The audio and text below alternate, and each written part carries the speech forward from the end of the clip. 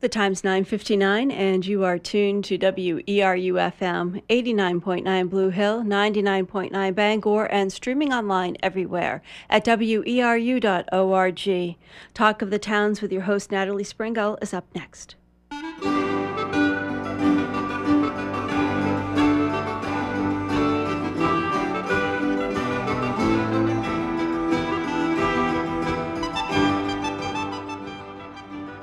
Good morning, and welcome to Talk of the Towns here on WERU. We try to go beyond the headlines to make sense of the issues facing Maine communities, to share what works, to seek alternative solutions. Talk of the Towns is produced with support from Cooperative Extension, the major educational outreach program of the University of Maine with offices statewide. Cooperative Extension puts knowledge to work with the people of Maine, and, like WERU, whose mission is to be a voice of many voices, operates out of a sense that everyone benefits when we share our knowledge, our experience, our concerns, and our perspectives. We're about to practice the magic of community radio, in which those of us in the studio, and you who are listening, create a dialogue that we hope will be of benefit to our friends, our neighbors, and colleagues. This is Natalie Springull of the University of Maine Sea Grant Program, guest host for this program while Ron Beard is away.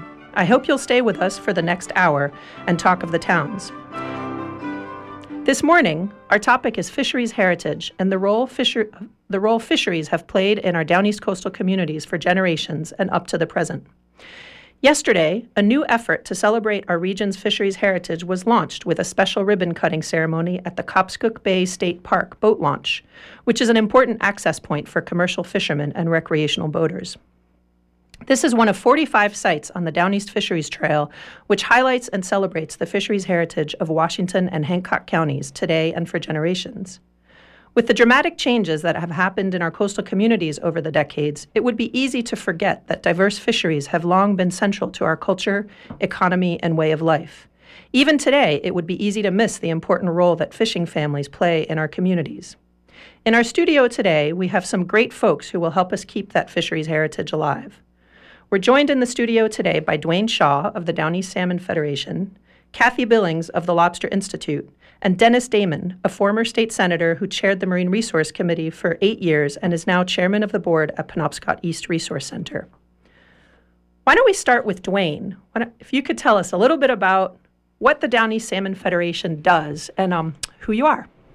Hi. Well, thank you for having us, getting us together, Natalie. This is a great opportunity, I think, open up the discussion around our fisheries and where it's all going and where we've come from. And the Down East Salmon Federation is celebrating actually our 30th year this year, and it was organized by angling groups in the eastern Washington County and throughout Washington County. We, since that time, have done a lot directed toward restoring Atlantic salmon. Of course, now they're listed as an endangered species, and the work that we do, we approach our work from the community level, much like this radio does, and we involve the community in all aspects of fisheries restoration connected to freshwater and ocean-going species that come in and out of our rivers.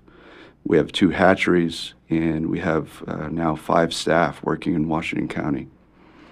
Thank you. Great. Thanks, Dwayne. Kathy, would you like to introduce yourself and tell us a little bit about the Lobster Institute? Yes, certainly, Natalie. I first want to say that the Lobster Institute is really pleased to be a part of this Down East Fishery Trails effort, and we are based at the University of Maine, and we focus on the lobster that is fished from Long Island Sound all the way up through Newfoundland, and that's the Homarus americanus. And our core functions, as we like to call them, are conservation, outreach, research, and education. And it's all geared towards sustaining a healthy resource and also a vital fishery. And we really believe there can be, should be, and is a balance between those two efforts. And we act as sort of the liaison between the industry and scientists, both at the University of Maine and all throughout the fishing region. Great. Thanks, Kathy. And Dennis, I know that you've been in the state Senate and you were chair of the Marine Resources Committee, and more recently you're on the board of the Penobscot East Resource Center. Can you tell us a little bit about what you're up to? Sure, I'd be happy to, and thank you again for involving us in the conversation. I have been involved in fisheries literally all my life.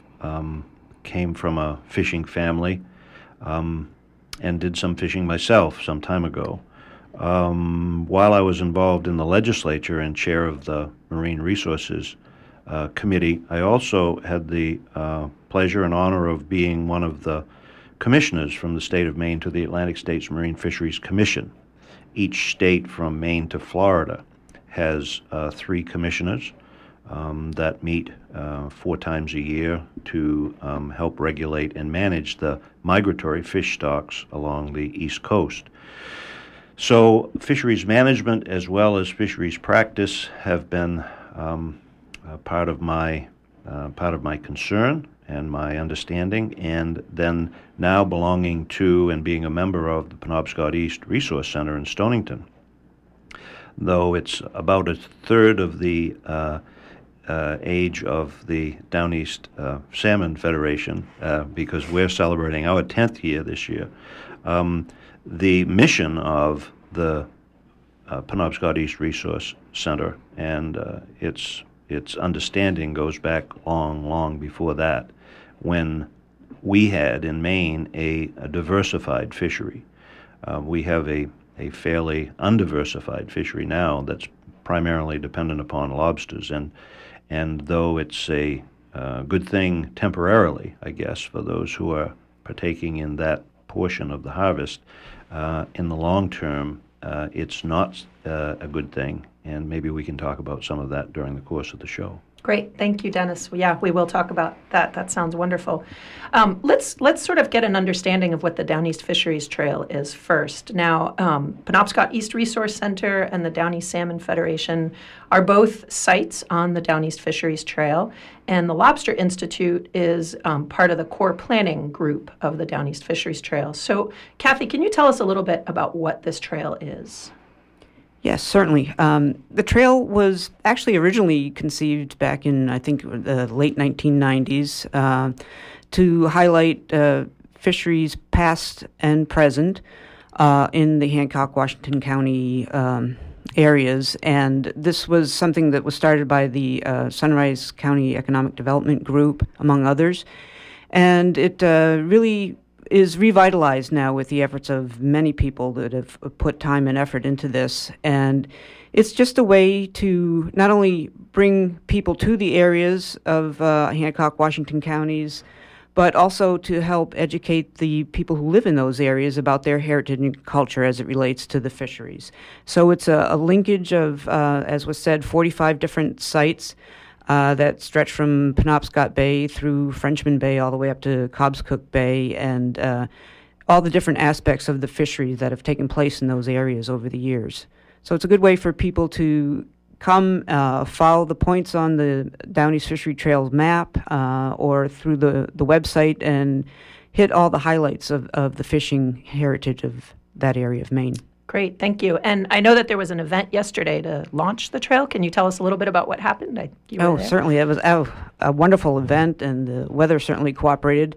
There were at least 40 people who joined with the planners of the Fisheries Trail up at the boat landing at Cobscook Bay State Park. And we unveiled at that point one of the 4 brand new signs that have been put in place that are interpretive signs that talk about the fishing in that particular region and the fish themselves that are caught.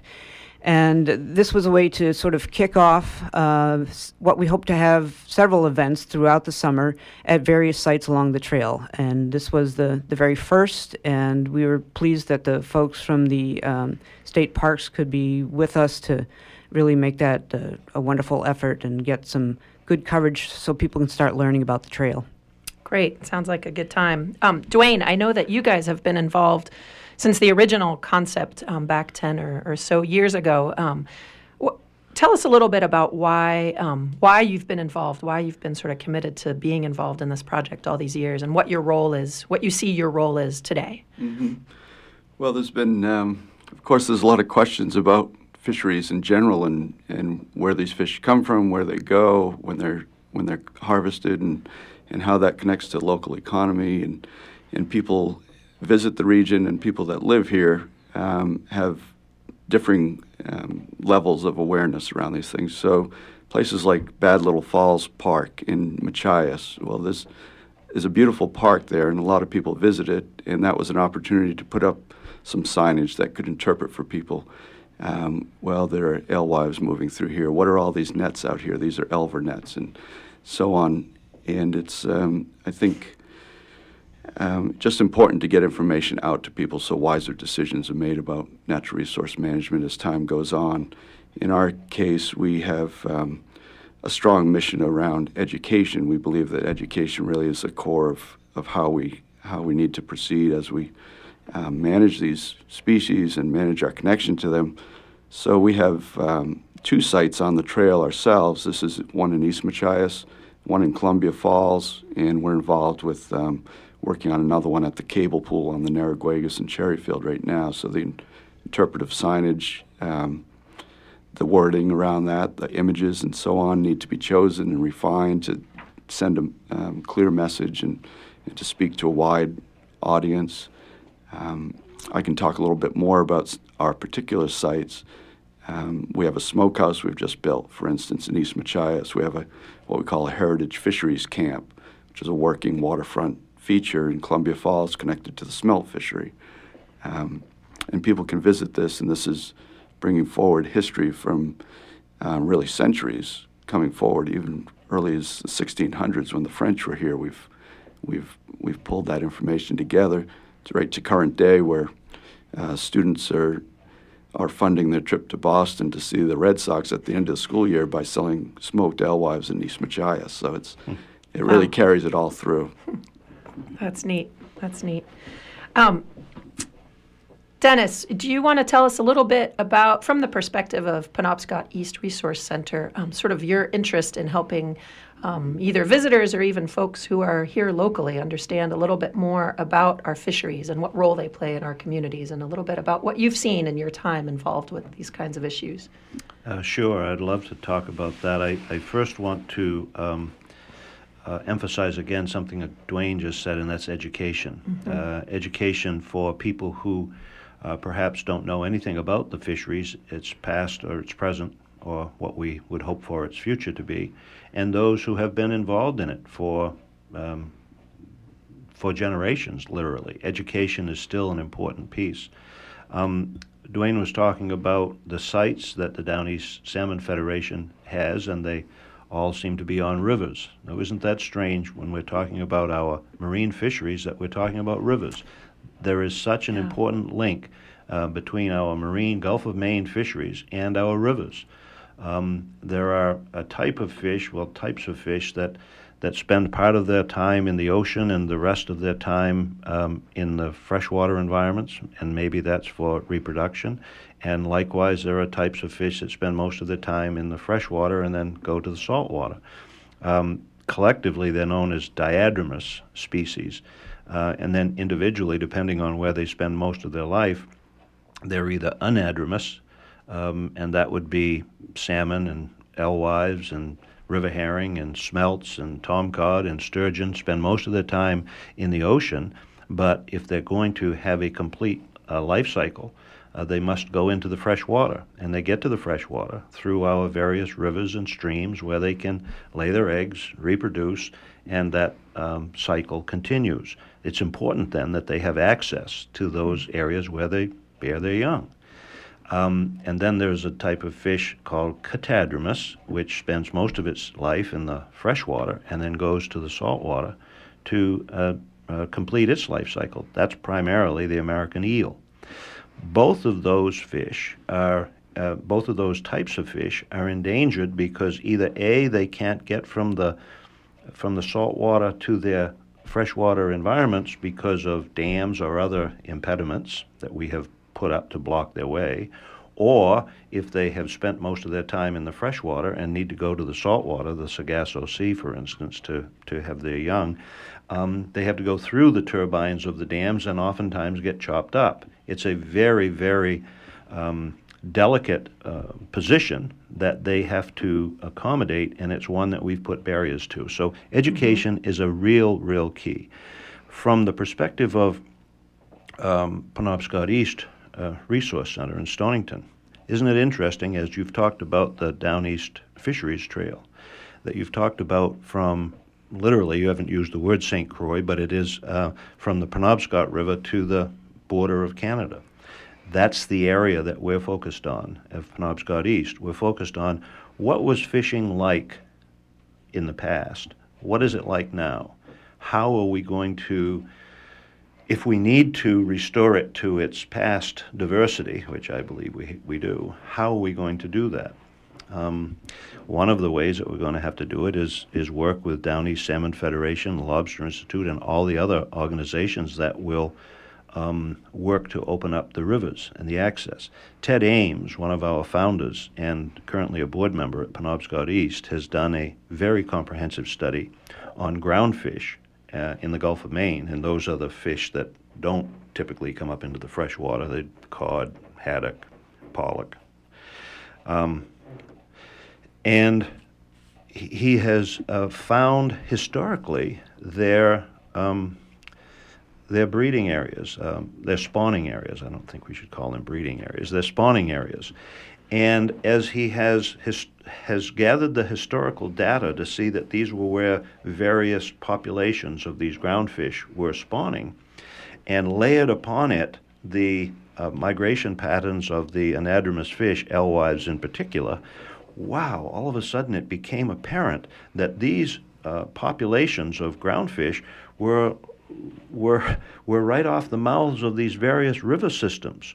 Why would they be doing that? Well, his conclusion is, and it's one with I happen to agree, is that you have a tremendous amount of forage fish coming out of those rivers that these groundfish would eat as part of their life cycle. And that's when we interrupt one of those things, like the passage of the forage fish, the river herring, the alewives, etc., you drive those other fish. If there's nothing to eat, they don't stay there. And so we wonder why we're not having groundfish in Maine. That's not the final and single answer, but it's one of a very complex part of the puzzle. That's one that we need to work on, and it's one that we've been exploring and working to educate people with at the Penobscot East Resource Center. Great. So we've heard mention of a number of different species already, cod, haddock, flounder, smelt, elvers, alewives, and many more. And yet I would venture to say that for a visitor to the coast of Maine, they might think that the only thing that's in our ocean is lobster. So I think this is a question for all three of you.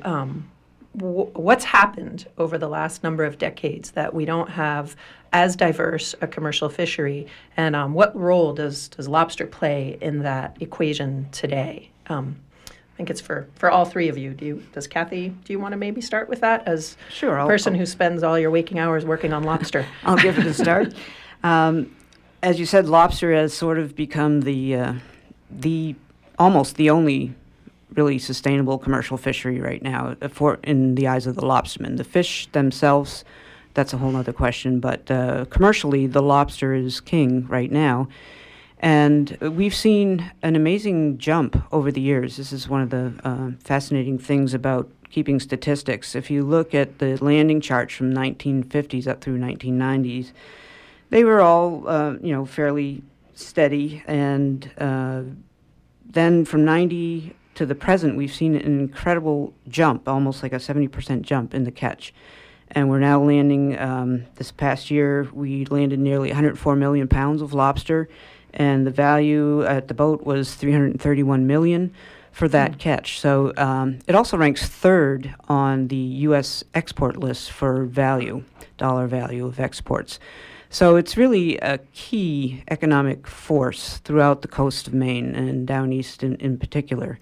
And as you've mentioned, why so much reliance on the lobster? As I said, the catches are great. And for some reason, the amount of the groundfish has gone down. And there are a number of theories as to why that might be, and Dennis touched on some of them. There's also the theory that because the groundfish levels are down, that the lobster population has increased because the lobster in its younger stages is certainly prey for a lot of those groundfish. And without that predator being as prevalent, then the lobster stocks have gone up. Another theory is that we have so many people fishing for lobsters that are putting bait into the water that they're almost in essence farming them. They're providing them a free lunch, if you will.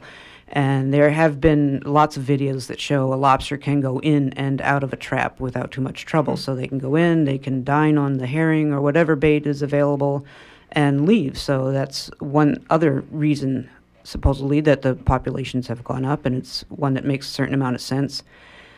But I also want to mention probably what one of the most important reasons I see that the lobster population is doing so well is that the fishermen themselves have put conservation measures into place over an enormous length of time. Some of the first conservation measures were in place in the 1870s, and they include such things as a minimum size that is allowable for a legal catch and a maximum size. So there's really a pretty small window of opportunity for the fishermen to legally harvest a lobster. If you look at the shell of the lobster, what we normally call the body part minus the tail, that's also known as the carapace. There's a measure for that the fishermen must abide by. It has to be at least 3¼ inches long before it's legal to catch. And if it's over 5 inches long, it's also not legal to catch. And those lobsters go right back into the water. And the whole theory behind those minimum and maximum sizes is to make an effort to have the most beneficial conditions for the lobster to reproduce. So, for example, the minimum size is geared to have the lobster be able to at least go through one reproductive cycle. And then when you get to the larger size lobsters, they're exponentially more prolific breeders, if you will. So you're going to get many more eggs and lobsters repopulating. So those kinds of conservation measures, among many, many others, I think have really gone into keeping the lobster stock very sustainable. Great, thank you. We'll hear from Dwayne in a second. For those who are just tuning in, you're listening to WERU 89.9, and we're talking with Dwayne Shaw from the Down East Salmon Federation, Dennis Damon, who's on the board of Penobscot East Resource Center, and Kathy Billings from the Lobster Institute. Dwayne, what have you seen over the years in terms of changes from some of the fisheries that you folks have been working on all these years? Well, I do want to carry on with the discussion around lobsters and Great. why we have such a success story really with lobsters, and that is that the fishermen have gotten involved with it. They've incorporated these measures on their own and continued to negotiate with the agencies to put these into law and so on. So that's a real success in the sense that the user of the resources has a say in how this is being done. I know it's a struggle constantly, but the fact is that we need to use that same model with our other fisheries and realize that kind of a co-management approach is really the way forward for Maine in particular. We have clams. I was a shellfish biologist for over 10 years working out of Beals Island at the regional shellfish hatchery there and worked with communities on clam management. And clams and alewives have something in common, and that is that they can be managed at the town level. So the municipalities have a say in how that plays out. And again, the more forceful the communities are at making sure they continue to keep their seat at the table, I think the better off we all will be in the long run. That at the local level, there's more and more buy-in and sophistication around what it takes to manage these creatures. Clams have a larval planktonic stage that you can't see without a microscope. It's really not the kind of thing that's considered in management until you have the information in hand, and that's only in sort of recent decades that we've had that. I do want to say one thing about the connection between groundfish and lobster, and that is, of course, lobster are a prey species for groundfish, and a lot of the lobstermen have concerns about efforts to restore groundfish. However, I think we're in a position now where we're in a very precarious position. So if lobsters are in fact sort of an aquaculture activity where we're feeding them and bolstering their populations. Well, when you concentrate animals in those kinds of situations, the tendency toward disease outbreaks, if we get a disease that comes in here and wipes out lobster because of the abundance of lobsters, we're going to have a major effect on the economy quickly, and that could happen very quickly. Having a diversified fishery enables people to shift over to other species. I had another tie that was just brought to my attention the other night as I was meeting a friend who's a lobster fisherman, and he said, well, every lobster trap catches groundfish pretty regularly, and most of those fish that go in get turned into bait. So when you look at the number of lobster traps up and down the coast, and as those small fish, the cod and others, get trapped in there, each and every one of them every time is ending up, perhaps not every time, and there are various approaches, I'm sure, but a lot of them get turned into bait, go back into the bait bag, or get taken home. That's just the reality of the situation. So there's a constant kind of gleaning of these ground fish, according to a lobsterman that gave me that information the other night. Another connection between lobstering and these fisheries, of course, is alewives are fantastic bait, especially early in the spring when they're available. They're also locally available, whereas now we're bringing bait from all over the world because of the depletion of our bait resources. So we need to be thinking about the connections between these fisheries as well. Millions of alewives coming into the Union River are important as bait. They're important as forage. There's an industry that could be managed really, really well, I think, to support a diversity of activities. What do you think, Dennis, about some of these changes that have happened and the changes particularly related to the diversity of the species that are out there? In my lifetime, there have been a number of changes that I've seen in the fisheries. I want to go back to the early part of my lifetime, and I think one of the earliest recollections that I can have that I recall about fishing. I was lobstering with Dad, and he didn't have a hydraulic hauler. This was before the invention of the hydraulic hauler, which could get me off on a full hour's tangent about where we are in terms of development of technologies and tools. But he had a winch that ran off the engine, and you would gaff the buoy and put it up through the warp up through the snatch block, and then take about 3 turns around the winch, and that would assist you in hauling the trap. It's not actually hauling by hand, where you have no mechanical assistance, but it's a lot slower than presently we use. And so he would haul the trap up, and as a young boy, I would be very excited about what was in the trap. And I've referred to it, if you look closely, there's a whole world in a lobster trap. From the sea fleas to the little lumpfish to the shrimp to crabs, urchins, everything that comes up in a trap. So he would take his lobsters out of the trap and do the measurement as Kathy has suggested, and if it was the right size, he would plug the claws. This was with wooden plugs before the elastic bands, another change in what we've done. Well, before, the interim there was plastic plugs, and now the rubber bands. And I must say that banding is less invasive and intrusive into the lobster, and so it's a better way to do it. And then if it was right, he would put it in the scale basket and rebait the trap, look to where he was going to set it again, push it overboard, and go on to the next trap. And of course, throw out the short lobsters.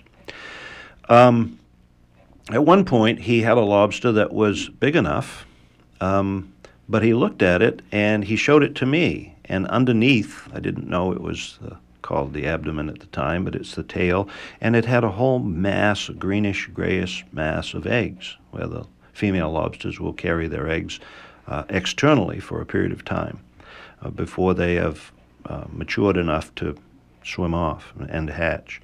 And he said, this one, Dennis, it has got eggs in it, and we're going to put this one back so that she can have her babies, and you'll have lobsters to catch later. But she didn't have a punch in the tail. He called it a punch. It's a V-notch. And so he carefully took a knife and cut a V-notch out of one of the tail flippers and folded the tail back under itself to protect the eggs and carefully put it back into the water. He was the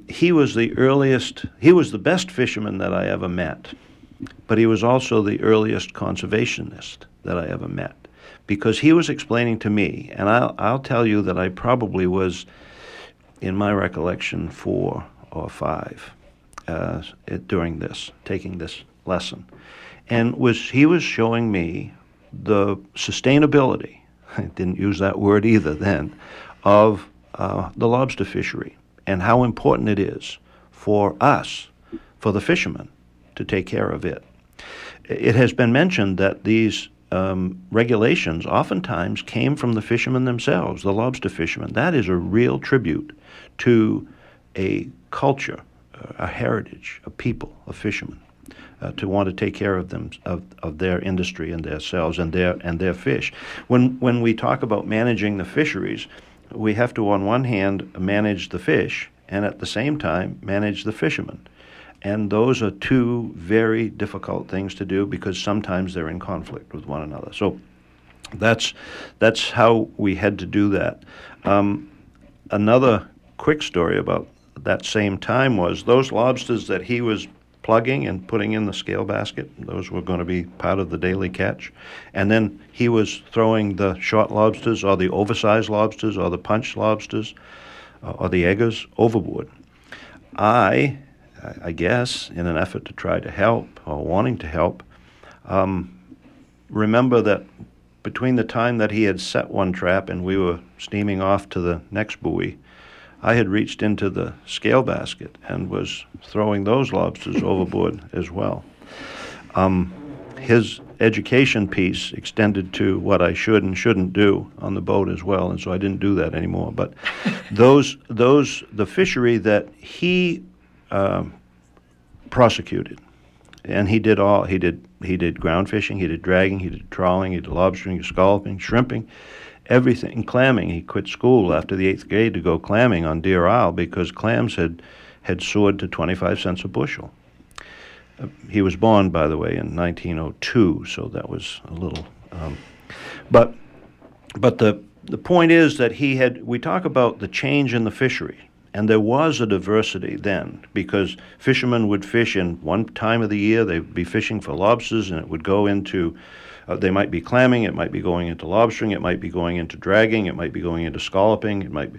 So year-round, you were constantly fishing, and you weren't overfishing the stocks. He started out fishing with his father, lobstering and trawling, not auto-trawling, but long-line trawling, and that is a whole series of hooks on one line for ground fish. And they would do this in a friendship sloop. A friendship sloop with no auxiliary power.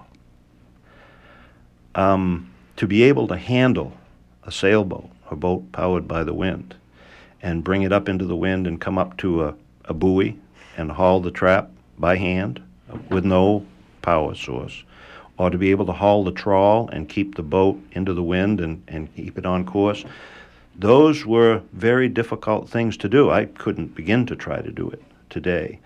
He would tell me those stories constantly in my youth and beyond. And he would oftentimes end those stories with, and sometimes they were a little more fantastic than that. They would be the offshore schooners on the Grand Banks and the dories and the guys going out from their mothership and sometimes not being found again. But he would conclude those stories with, "But Dennis, those were the days of wooden boats and iron men. And today we have iron boats and wooden men, and we've got to go back." And he was talking to me about this in the 50s and the 60s. So those are some of the changes that I have seen, and I'd love to get into the piece about herring if we get a chance. That sounds great. I just wanted to invite listeners, if you have any comments or questions for our guests, please feel free to call in at 1-866-625-9378. That's 1-866-625-WERU. And Kathy, what would... Well, just listening to Dennis's stories brought back some memories of interviews that the Lobster Institute has conducted with some of the senior lobstermen in the area, trying to capture their stories while we still have them with us. And unfortunately, we have lost a few of the people that we did interview. But it reminds me two things. First, he was talking about the conservation and how the lobstermen have been very proactive with that. And there's a lobsterman from Bar Harbor named John Carter, and he always likes to say, we were conservation before conservation was cool. And it's really true. They've been very much that way. And I think part of that is because it is such a generational fishery, as Dennis was alluding to. When we did these interviews with lobstermen, it was very evident that it's something that's been in the family for years. Most of our stories were about young boys going fishing with their grandfathers. And you can listen to a lot of these if you go onto the Lobster Institute's website, if I could, www.lobsterinstitute.org, and go into our education section. You'll hear some of these. And I was reminded of Eddie Blackmore, who we interviewed, and he was one of the original founders of the Maine Lobstermen's Association. He was also the first chair of the Board of Advisors of the Lobster Institute. And we were talking with Eddie, and he talked about going out with his grandfather in their old wooden boat. And he said it was so leaky that what they would do is they'd spread sawdust in the bottom of the boat. And the water would hit the sawdust, and it would absorb, and it would fill the leaks temporarily. He said, of course, till we went out and started fishing in the boat. So he went out with his grandfather, and they didn't have that great a day. They only had one lobster that they had put in the bucket. And by the time they were thinking about heading back, of course, the boat was really starting to leak considerably. So they were trying to bail out the water. And so young Eddie at the time, he picked up the bucket that was in the boat and scooped it up and threw it overboard. And he said, whoops, and there went that one lobster we caught that day. The whole day's catch. Whole day's catch. Oh, jeez. I think we have a caller.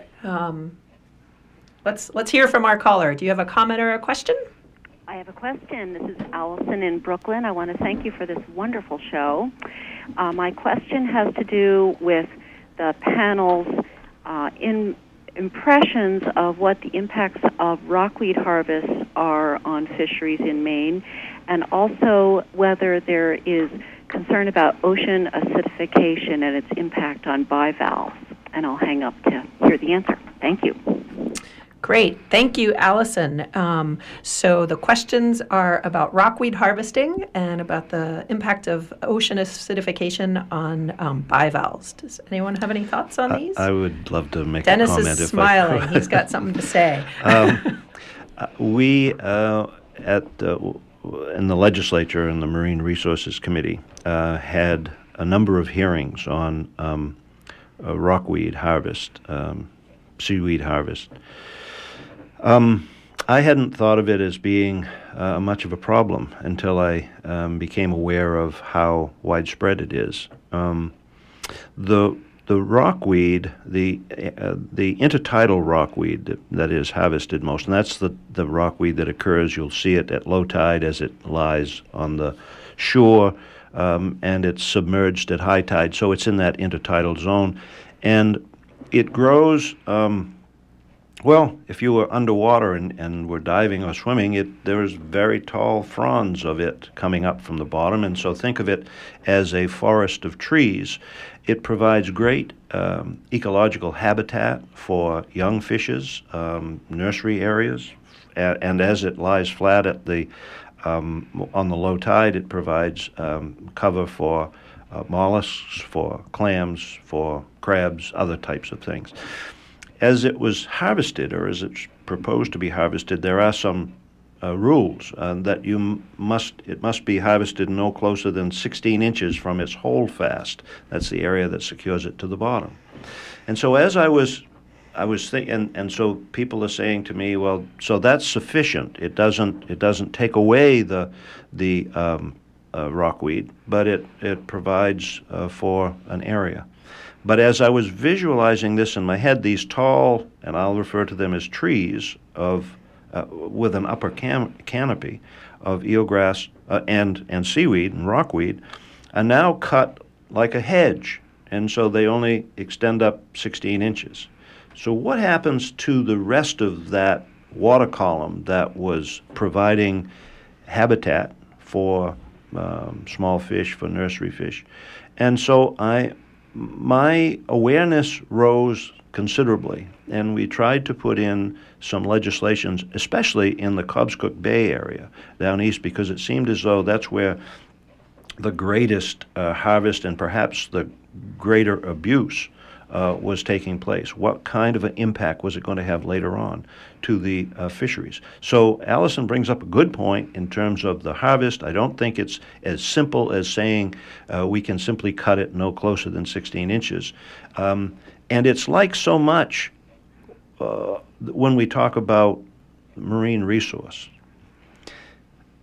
What I have come to realize, I don't think that I got this from Dad, but I might have. But what I have come to realize is that when we, I'll say, mess with a particular part of the ecosystem and over-harvest it or do something to it, try to eradicate it, I'll use sea urchins as another example, we over-harvested them, then that has an effect on something else in that ecosystem or some things else that we couldn't have anticipated, didn't anticipate in the past. And so I am very concerned about the over-exploitation of any type. There's a balance there that's put there somehow. I can't begin to understand it, but there is a balance in that ecosystem. And when we mess with that balance, we upset the apple cart. And Allison brings up the good point about the rockweed, and then the other thing, the ocean acidification and the warming of the ocean. When Kathy talked about the lobsters and that they're concerned for the Lobster Institute's concerned for the lobsters from Long Island Sound to Newfoundland, that range, there was a big concern with the die-off of the lobsters, not simply in Long Island Sound because of, for whatever reason, and it's being attributed by some to the aerial spraying for mosquitoes from the West Nile virus in New York City, and that leaching, that insecticide leaching into the water. There's a lot of debate about that. But what there is also concern about more recently is the die-off of lobsters outside of the Long Island Sound and the fact that the water temperature is warming and that the temperature of the water where the female lobsters will release their eggs at about, I think, 70 degrees centigrade is now further offshore than it was before. And when they were inshore, there was some habitat, some security, some safety, some rocks. Out in the other area, farther offshore, where the bottom is more flat, there is no protection.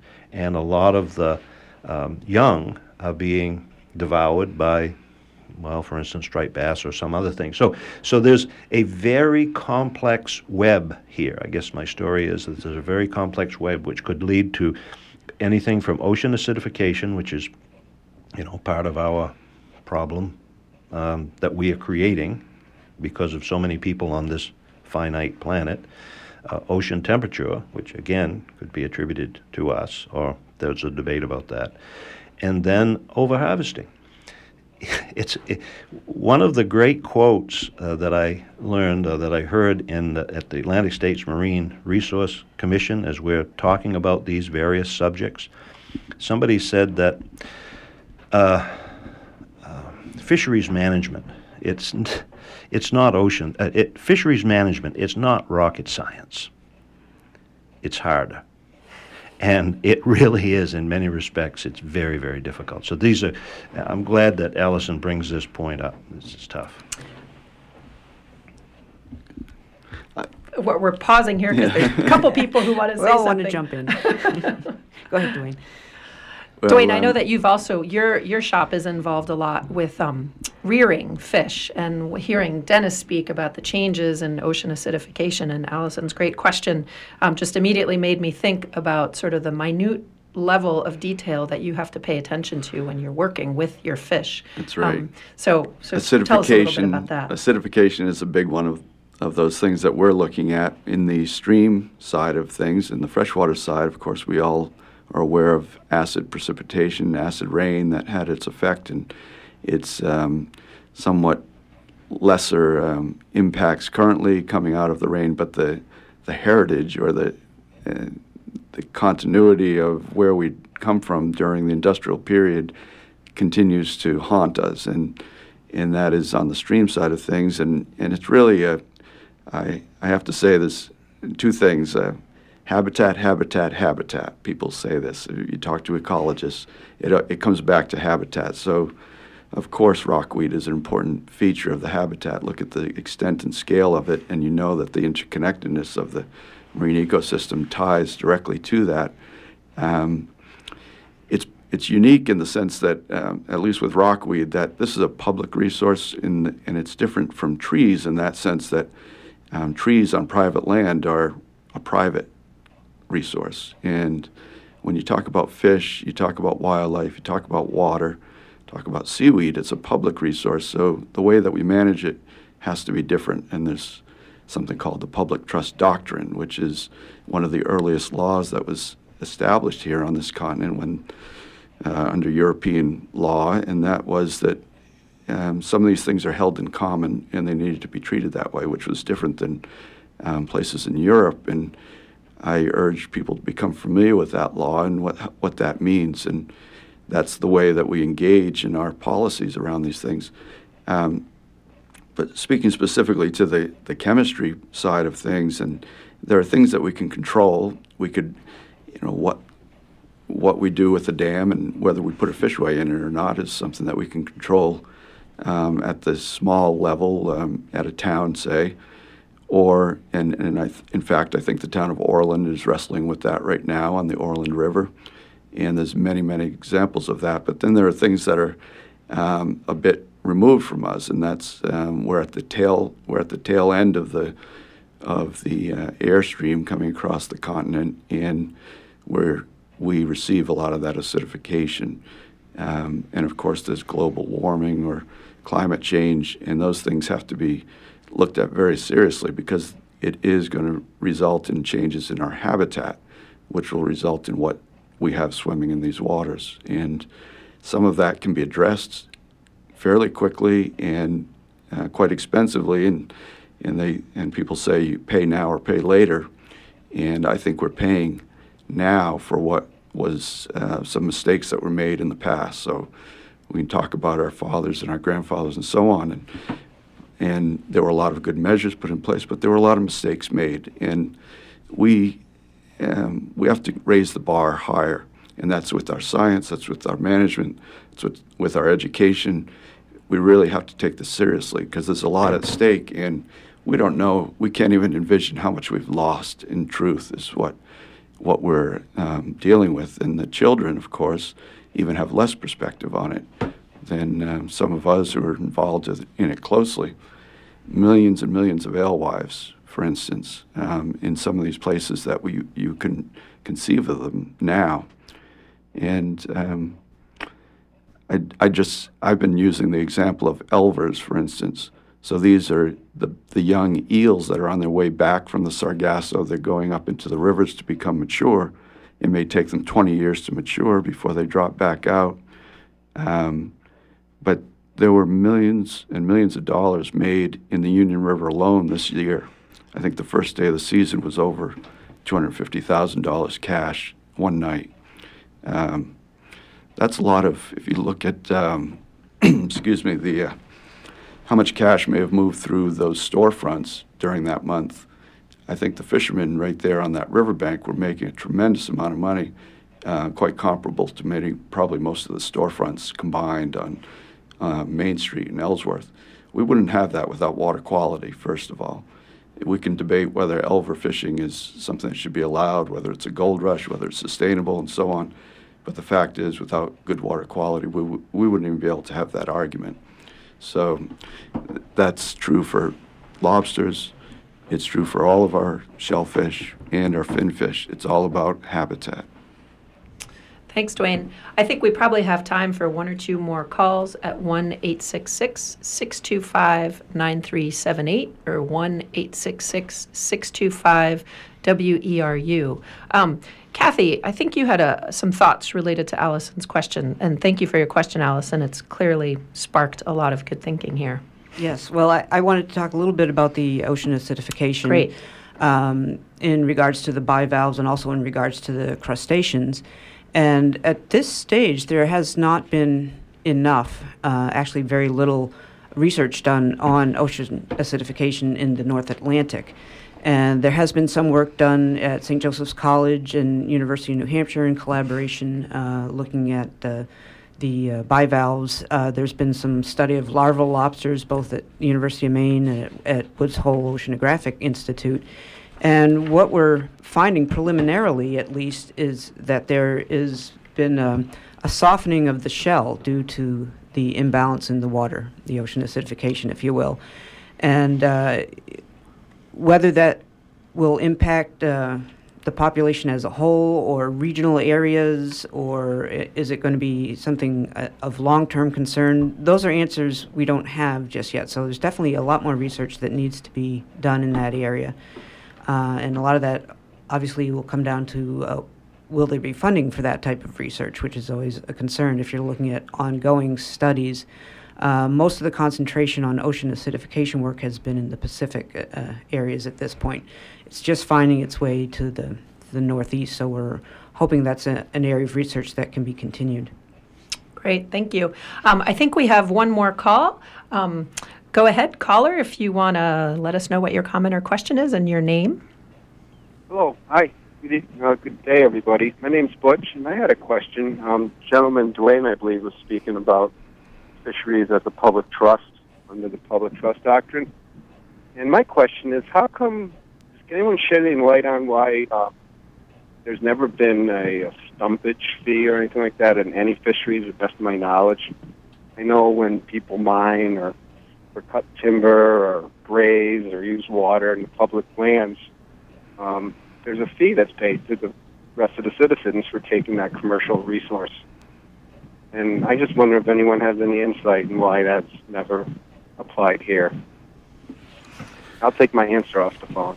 Great. Thank you for your call. Dennis, do you have some thoughts on that from a former political perspective? I had never thought of it in terms of a stumpage fee. We have had various attempts in the legislature to do what Butch is talking about. One of the most recent ones was with regard to our water resource. And as companies were extracting water for sale, to charge an extraction fee, much like you would do for oil in Alaska, say, or something else. It's a public resource. We've put millions of dollars into it to try to maintain its quality, and then to be able to have access to it for profit.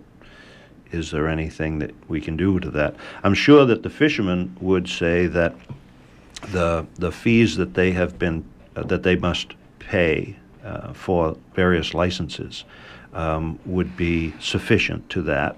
But Butch is, I think, talking about something greater, and that is a percentage of the catch being returned to the public. That's not something that we have discussed, at least at any level that I have been at in the policymaking procedure. I can understand where he's coming from, but I don't have an answer for it. There is one example with, and probably others, but with alewives, again, at the town level. Some of the towns, there's discretion given to the towns around their management plans and how they disperse those rights and how they account for the income coming back. And some towns will receive payment from the fisherman who receives the right to harvest based upon how many fish are caught. So there are some examples of that. Again, I think the licensing fees, the self-taxing types of programs as well. I think with regards to the alewives, excuse me just for a minute, but there used to be a part on the books, and maybe it's still that widows in the community were to receive a bushel of alewives or something as part of the harvest. Town of Damariscotta has that still on the books from early 1700s, I think. Well, in regards to the lobster industry, I believe there is an agreement between the State of Maine Department of Marine Resources and NOAA, the National Oceanographic and Atmospheric Administration, thank you, that there will not be any sort of levy put on landings because they want to be sure that the statistics that they're gathering are accurate. So there is an agreement in place that landings cannot be taxed, if you will. Licensing fees, that's another situation. Those could be, managed differently, theoretically, but not the landings. Interesting. We have just a few minutes left, and I wanted each of our guests to give a little parting thoughts on why we should care about fisheries on the coast of Maine today. Why does it matter? Why should people who have nothing to do with fisheries on the coast of Maine, worry about these issues that we're talking about? And then you can also feel free to tell people a website or how they might get more information from your direct organizations. Who would like to start? This is probably a question you should have started the show with. Short, Dennis. All right. We should care, even those of us who aren't fishermen or haven't been fishermen, we should care because it's part of our resource. All right, it's ours, as has been talked about. It's a public resource. It's also part of our food supply. And if you aren't, for instance, vegan, then you would be having some of the protein that is produced in the sea. We haven't talked a great deal about farming in the sea, except for the allusion to the lobsters and the traps, but certainly there is a place for, in my view, aquaculture, and that is using the sea to grow part of the protein that we will use to feed ourselves. So we should be concerned there. We should be concerned about the water quality issue. There are a number of reasons, and we should be concerned about our heritage. We should, if we don't know what it was like in the past, how are we going to know how we got here in the present, and how are we going to know how we should move forward in the future? Dad said to me again, one final point, Dad said to me again, with the change in the technologies, we have the capability of catching the last fish, and we have to be careful that we don't. It looks like we're running out of time. I just wanted to let people know that you can get in touch with all three of these organizations through the Down East Fisheries Trail at www.downeastfisheriestrail.org. And we've come to that time when I'd like to remind you that this program was produced with support from Cooperative Extension and the Hancock County Extension Association. With offices in each county, Cooperative Extension is the major educational outreach program of the University of Maine. Our radio collaboration with WERU began in 1990 and continues with your support. Join us from 10 to 11 on the second and fourth Friday mornings of each month for Talk of the Towns. Our theme music is a medley from Coronach on a Balnain House Highland music recording. Thanks to our guests in the studio, that's Dwayne Shaw from the Down East Salmon Federation, Kathy Billings from the Lobster Institute, and Dennis Damon on the board of the Penobscot East Resource Center. Thanks to those who listened and called in with their questions and experience, and special thanks to our underwriters. Thanks to Amy Brown for engineering our program, and stay tuned for On the Wing with Joel Raymond. Ron Beard will be back next month. This is Natalie Springle from the University of Maine Sea Grant Program, guest host for Talk of the Towns, wishing you a good morning.